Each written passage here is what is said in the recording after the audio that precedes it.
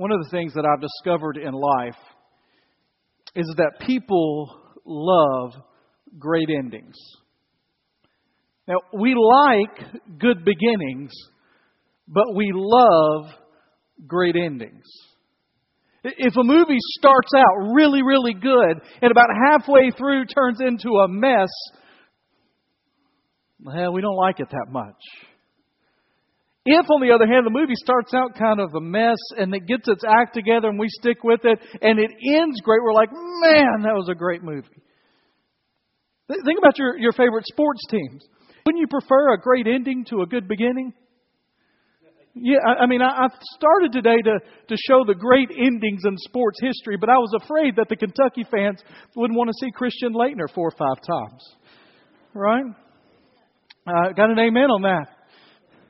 But it's true that great endings can salvage even poor stories. Here's what I want to do today to get us thinking about great endings is I want to play a little game with you, all right? And so I went online and I found some of the greatest last lines of movies. And we're going to put those lines on the screen, and then I want you to get a partner or 2 or 3, not 8 or 9, all right? This is group time, but a partner or 2. And I want you to share what you think the movie is that this line comes from, all right? Now, not loud enough that everybody around hears you, because this is a competition, right? You want to be right and nobody else to be right. This is what you want, okay? So here we go. Here's the first one we're going to put up. Lewis, I think this is the beginning of a beautiful friendship. There's not a lot of sharing going on out there. A lot of blank stares.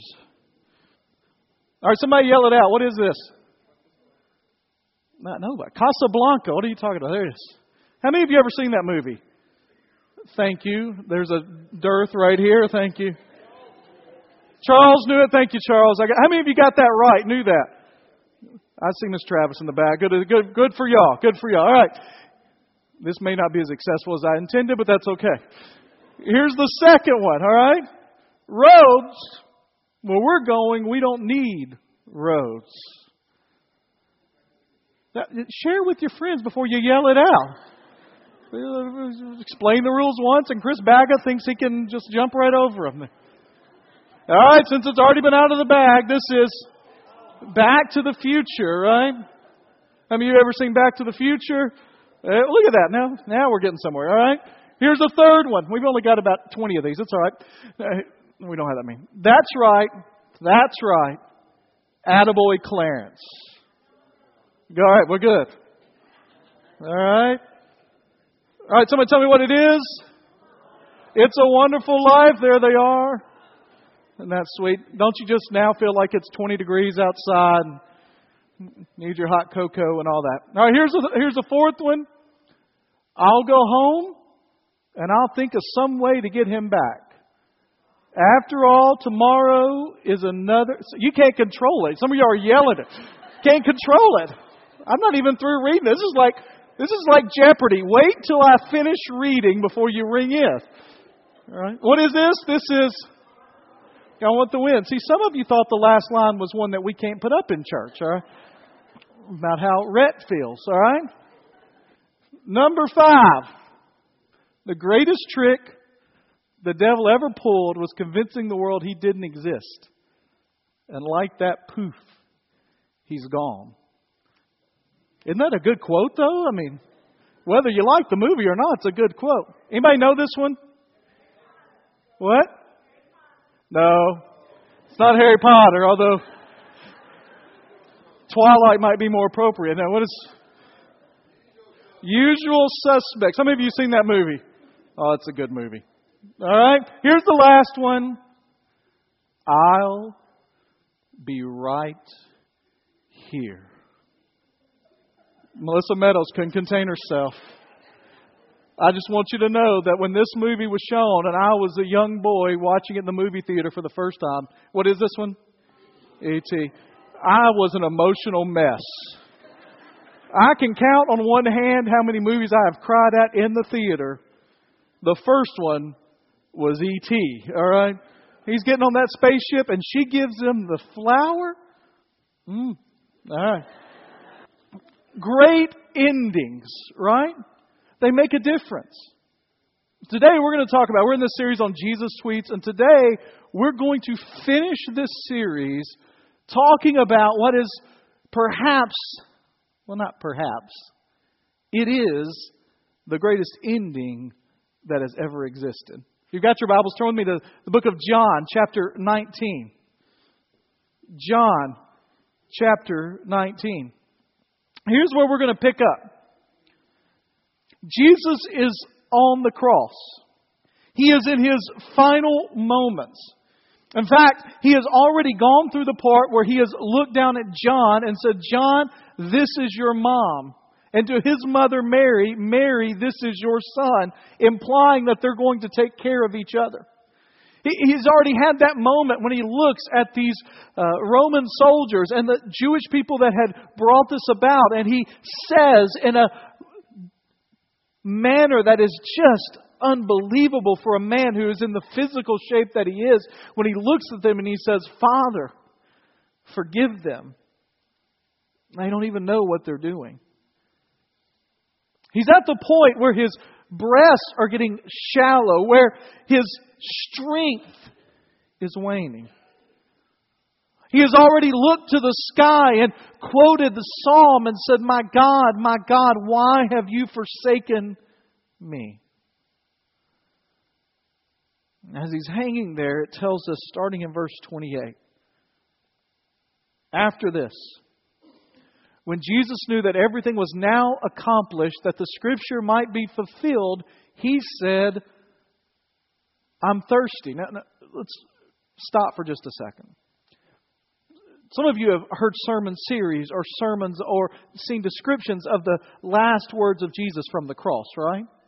And you think about the theological weight that are in those. Father, forgive them. They don't know what they're doing. Into your hands I commit my spirit. My God, why have you forsaken me? And even the one we're going to talk about in a minute, it is finished. This seems like a strange final word to put in Scripture, doesn't it? I'm thirsty. Now, I believe that especially in the day they were writing, that they didn't put anything in to be extra. They didn't have space just laying around. Or they didn't have a word requirement from their professor that required them to add fluff. And so if it's there, it's important. So why is it even there? Well, here are a couple of things that I think are at play here. First of all, I think it does show us the humanness of Jesus. He was thirsty. He was hurting.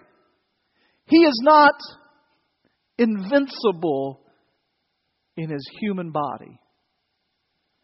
And in the moment, what is actually happening there is He is thirsty. But actually, I think there's something else that's in play, because read what's right before that. What does it say? In order that the Scripture might be fulfilled, He said. Right? That's what the Bible says. That's not what I said. It says it right there, that the Scripture might be fulfilled. He says, I am thirsty. You see, in John 19:28, we have a recitation of what is happening. It tells us in Psalm chapter 69, verse 21, that the one that would suffer, the one that would die, the Messiah, would be thirsty and would be given this bitter drink. Look what happens in the next verse. A jar full of sour wine was sitting there, so they fixed a sponge full of sour wine, vinegar, and hyssop, and held it up to His mouth. This is, before we get to the next phrase, I just want you to see the absolute sheer laser-like focus of Jesus, even in His final moments of human strength. From what we can tell, there was one prophecy that had yet to be fulfilled in that moment. And it was an obscure reference to a psalm about a drink. And Jesus, on the cross, in that moment, says, I'm thirsty. It seems like just kind of a throwaway phrase, I'm thirsty. That we, in my house, when someone says I'm thirsty, they get greeted by one of the other children saying, hello, thirsty. Y'all do that at your house? Do you know that's funny, like the first time, but like when it happens for the 38th time that day, my name's not Thirsty, it's Maddie. Well, hi, Maddie. It's incessant, all right? Just a throwaway thing. But Jesus is intentionally fulfilling the prophecy. And only after that does it say in the next verse that he says, when he had received it, he says, it is finished. Bowing his head, he gives up his spirit. You see, a lot of times we separate those two, or we don't talk about much of the first one. But the truth is, Jesus was in a moment completing, finishing, doing everything he could to make sure it was accomplished. And the phrase, and some of you know this, the phrase, it is finished, is actually just one word in the original language. It is called tetelestai. It's just one simple word. Well, not so simple, but it's one word.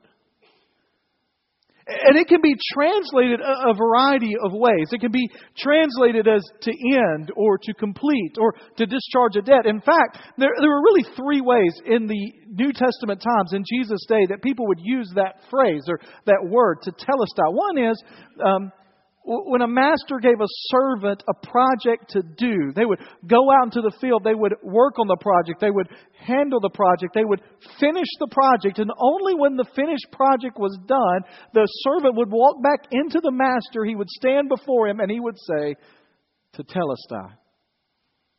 It's over, it's finished, it's complete. Another way that it was used in their time was when a merchant would take a debt and he would have the debt written out, literally, and he would have handwritten it, and they had stamps in that day, and he would take it and he would stamp it as paid in full, and he would speak to the person across from him that owed the debt. He would say, tetelestai. It's done. It's finished. The last way it was used was actually in a religious way. The Jewish priest of that day, when someone brought them a lamb to be sacrificed, brought an animal to be sacrificed, they would look at the lamb, they would inspect the lamb, because Scripture, the Old Testament, the law said it had to be a certain way without any blemishes. And they would look at it, and when they finished looking at it, if everything was just right, and it was the sacrifice that was acceptable for that moment, they would say, tetelestai. It's complete. It's right. So the question is, which of the three ways is Jesus intending for us to understand His cry of tetelestai from the cross? And my answer to that is yes. It's all three. I mean, think about the theological rich nature he has in there of saying, it is completed. I have finished what the task was for my life. I have done what he has called me to do. In fact, there's some scholars that have looked through the Old Testament prophecies about the Messiah, and they have yet to find one that Jesus did not fulfill, which is good because that would kind of be a problem for us, right? And they focused on 48 major prophecies of the Old Testament, and Jesus completed them perfectly. And here's what's interesting about that. There's a scholar named Dr. Louis Lapidus, and he was interviewed in a book by Lee Strobel. And he said to him, well, couldn't that just be coincidence or someone that was just trying to make it work? Lapidus said, well, first of all, some of the things are things he couldn't control, like where he was born and who he was born to and where his hometown would be. How many of you chose where you were born? Good. All right. We had a couple of youth that did. Apparently, that's pretty amazing. We'll talk to your parents about that later. All right? We don't choose where we're born, right? Here's the thing that's interesting. So Lapidus said, of all those prophecies, and just to give you an idea, I have a list if I can find it here. Here it is. Here's a list of just a few of them. He would be born of a virgin in Bethlehem. He would enter Jerusalem as a king on a donkey, would be rejected by the Jews, would die a humiliating death, would be sold for 30 pieces of silver, would be betrayed by a friend, would have his disciples forsake him, would be accused by false witnesses. He would be spit upon. He would be silent before his accusers. He would be wounded and bruised, hands and feet pierced, crucified with thieves, prayed for his persecutors. People ridicule him, have his clothes taken off and lots cast for them. He would have a forsaken cry. He would be given gall and vinegar on the cross. His bones would not be broken. He would commit himself to God before dying. His side would be pierced. There would be darkness over the land when he died. He would be buried in a rich man's tomb. He would rise from the dead, ascend into heaven, and would sit at the right hand of the Father. That's a few. And this is the statistic. This is amazing. Somebody figured out what would it take, what would be the coincidence that somebody fulfilled all of the prophecies about the Messiah perfectly. And they figured out, just for the 48 major ones, this isn't all the little ones, the 48 major ones, that the chance of that is 1 in a trillion, trillion, trillion, trillion, trillion, trillion, trillion, trillion, trillion, trillion, trillion, trillion, trillion. Those are small odds. Okay? That's like hitting the lottery 5 weeks in a row for the jackpot. Not that anybody plays the lottery. I'm just talking about it.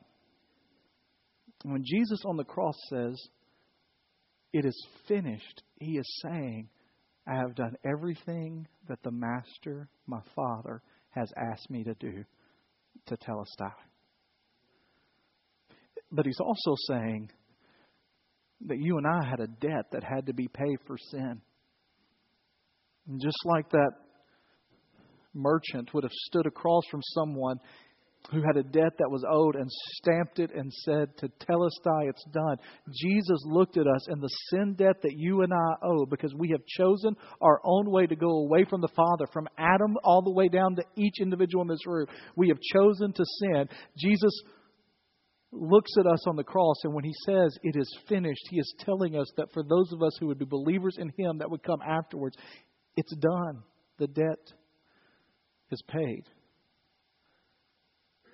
And He's also serving, as Hebrews will describe Him as our high priest. He's describing that the fact that He is on the cross, He is the perfect lamb, the perfect specimen, the one that is without blemish. He is the acceptable sacrifice. He is declaring, as the priest would in the temple when sacrifices came, to Telestai, "It is complete. It is right." But here's what I love most about that word, about the Scripture: "It is finished." And we have to talk a little grammar for a minute. Anybody okay with that? I hope so, because we're going to anyway. Sorry. Let me just ask a question. How many of you are grammar nerds out there? I'm included in that. That people, when people misspell stuff, it hurts you. Got a couple of those, all right? How many of you out there are like, if I never saw anything else to do with grammar in my life, I'd be okay?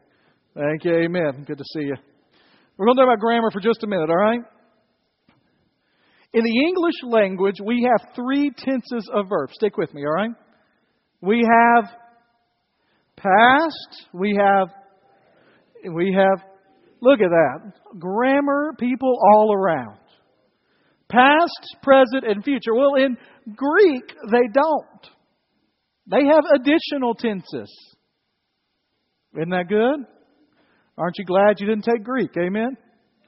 So you got to learn all those. Well, in Greek, there is a particular tense. I won't give you the aorist or the imperfect, the pluperfect. I won't give you all that, all right? In Greek, there is a tense called the perfect tense. And here's what it means. Okay? The perfect tense meant that there is an action that occurs at this moment that has ongoing effects forevermore forward. An action happens here that has forevermore effects going forward. Can anybody guess what tense "it is finished" is in? It's the perfect tense. Jesus declared "it is finished," and there would be ramifications for the rest of eternity. So that means for you and me, there are ramifications today. And really, there are ramifications for 3 of the biggest questions that we deal with on a regular basis. You see, Because it is finished, we have some assurance, some anchors that we can hold to, some things that we can go deep into our lives and hold on to when things get difficult. Because Jesus died on the cross and because of what would come after in His resurrection, we can anchor our lives to some facts about the three most difficult things we all deal with: futility, failure, and the finality of our lives. You see, because it is finished, our lives are not futile. Amen? I mean, if there's no Jesus, guess what? There's no hope for any kind of life that means anything. I read this week about a cemetery in San Antonio, Texas, that has a gravestone for Grace Llewellyn Smith. I don't know Grace Llewellyn Smith. You probably don't either. If you do, you can testify to this. If not, just listen. This is her gravestone. Sleeps, but rests not. Loved, but was loved not. Tried to please, but pleased not. Died as she lived, alone. Anybody want that on yours? No. But here's the truth, though. As you read it, it makes me wonder about her. Who was this woman? What do you mean she sleeps but didn't rest? What was on her mind so much? What caused her so much anxiety? What do you mean she loved but wasn't loved? What did she do wrong in loving? What was the problem with her loving? What do you mean she tried to please but pleased none? I mean, what was she attempting? I can't help but think how in our lives, we may not have that on our gravestone, and we may have people in our lives that care about us, but the truth is, without Jesus, without the "it is finished" statement, we would be living lives where we're trying to live and not really enjoying life, where we're trying to do something, but something doesn't really matter. Because without a purpose that comes from Jesus Christ's death and resurrection in our lives, we are aimless, we are futile, we are living without any hope. I thought about the Samaritan woman. Story in John chapter 4 where she comes to the well and she has had multiple husbands. And she gets to the well and Jesus says, "Can you get me something to drink?" And she says, "Listen, why are you talking to me?" And he says, "Well, go get your husband." And she says, "What? I don't have a husband." And he says, "I know you don't. You've had 5 and you got somebody now you're living with that's not your husband, but that's not the point." And she says, "Let me ask you a question." Most of you know the story. If you don't, go to John chapter 4 and read it. And at the end of the discussion, she says, "You are the Messiah. You are the one that we have been waiting for. You are God's Son." And what I love about that is this woman who has lived an aimless life. Now, I don't know about you, but generally when someone has 5 husbands and is living with somebody that's not, that has some issues in life. That's just the way it is. Amen? What does she do immediately after Jesus tells her who she is, after she accepts who He is? What does she do? She goes to the town and starts proclaiming who He is. Her life has been given purpose. It's finished. Your life's not futile. Here's the second thing. It's finished. Here's the other ramification. Your failures are not fatal. How many of you in here have ever failed at something in life? Some of you didn't raise your hand. You just failed. All right. You ever messed up something? I'm not talking about tests, but you just messed up something. You broke a promise. You broke a vow. You couldn't make it work. You didn't deliver. Anybody here, how many of you ever had somebody fail on you? Yeah. It happens, right? We're humans, what we say.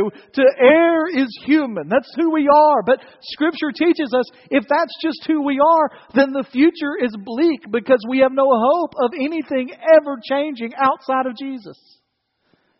But the amazing news of the cross, and it is finished, is that our debts have been paid.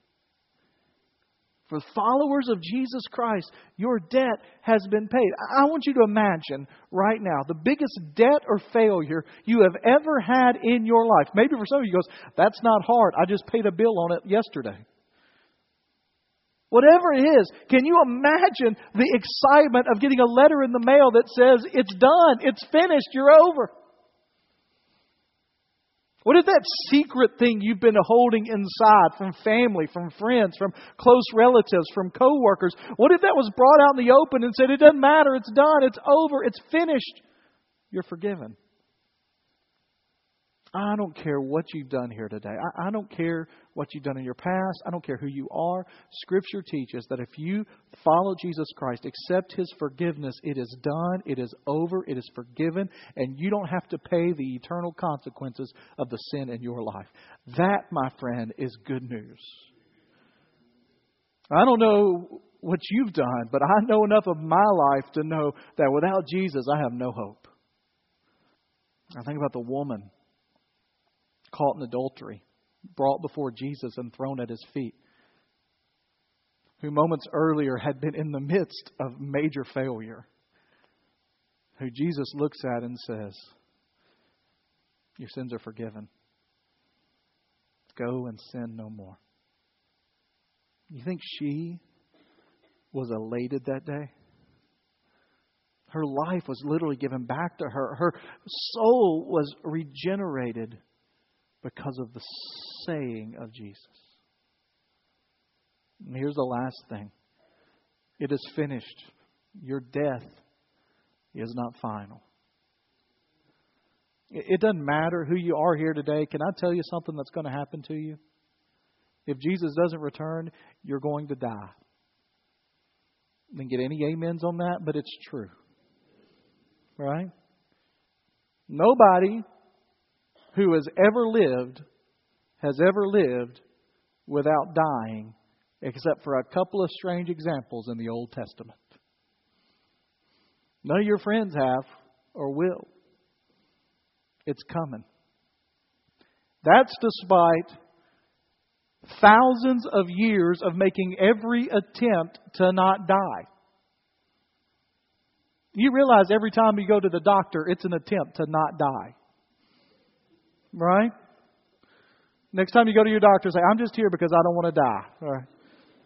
Right?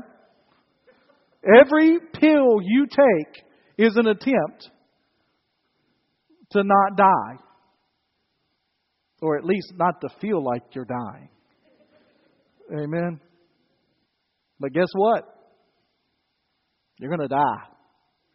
That's what you came to hear today, right? But the great news of it is finished is that even though Jesus proclaims it is finished, that's not the end of the story. Because the end of the story comes a couple of days later when He doesn't stay in the tomb but conquers death for you and for me and rises again from the grave and tells us that for believers in Jesus Christ that our death is not the end. It's the beginning of a life unimaginable. One day we are going to shed this body. One day diets are going to be done. Doctors are going to be out of business because we are going to be completely whole and healthy and more alive than we have ever been in the presence of our Savior and God the Father. That's why we love I'll Fly Away, right? It's okay, clap. That's why we love it. And that's why one little word changes everything about life. Now, if somebody told you that today can you imagine somebody on a self-help book saying, I can cure for you today futility, your failures, and death. After laughing at them, if they proved it, it would be a million seller. Well, it has. It's called Scripture. But the truth is that our lives are radically different because of one word uttered from a cross by Jesus. Tetelestai. It's over. It's done. It's complete. The debt is paid. The sacrifice is perfect. So here's my question to you today. Have you believed in and accepted the gift that comes from that word? Are you a follower of Jesus Christ? Have you been saved by the power of the blood He shed and the resurrection that followed? Because if not, futility and failure and death are the end game. And nobody likes an unhappy ending. But if you're a follower of Jesus Christ, your life is not futile, your failures are not fatal, and your death is not final. And you get to enjoy the only possible happy ending to your life. Let's pray together.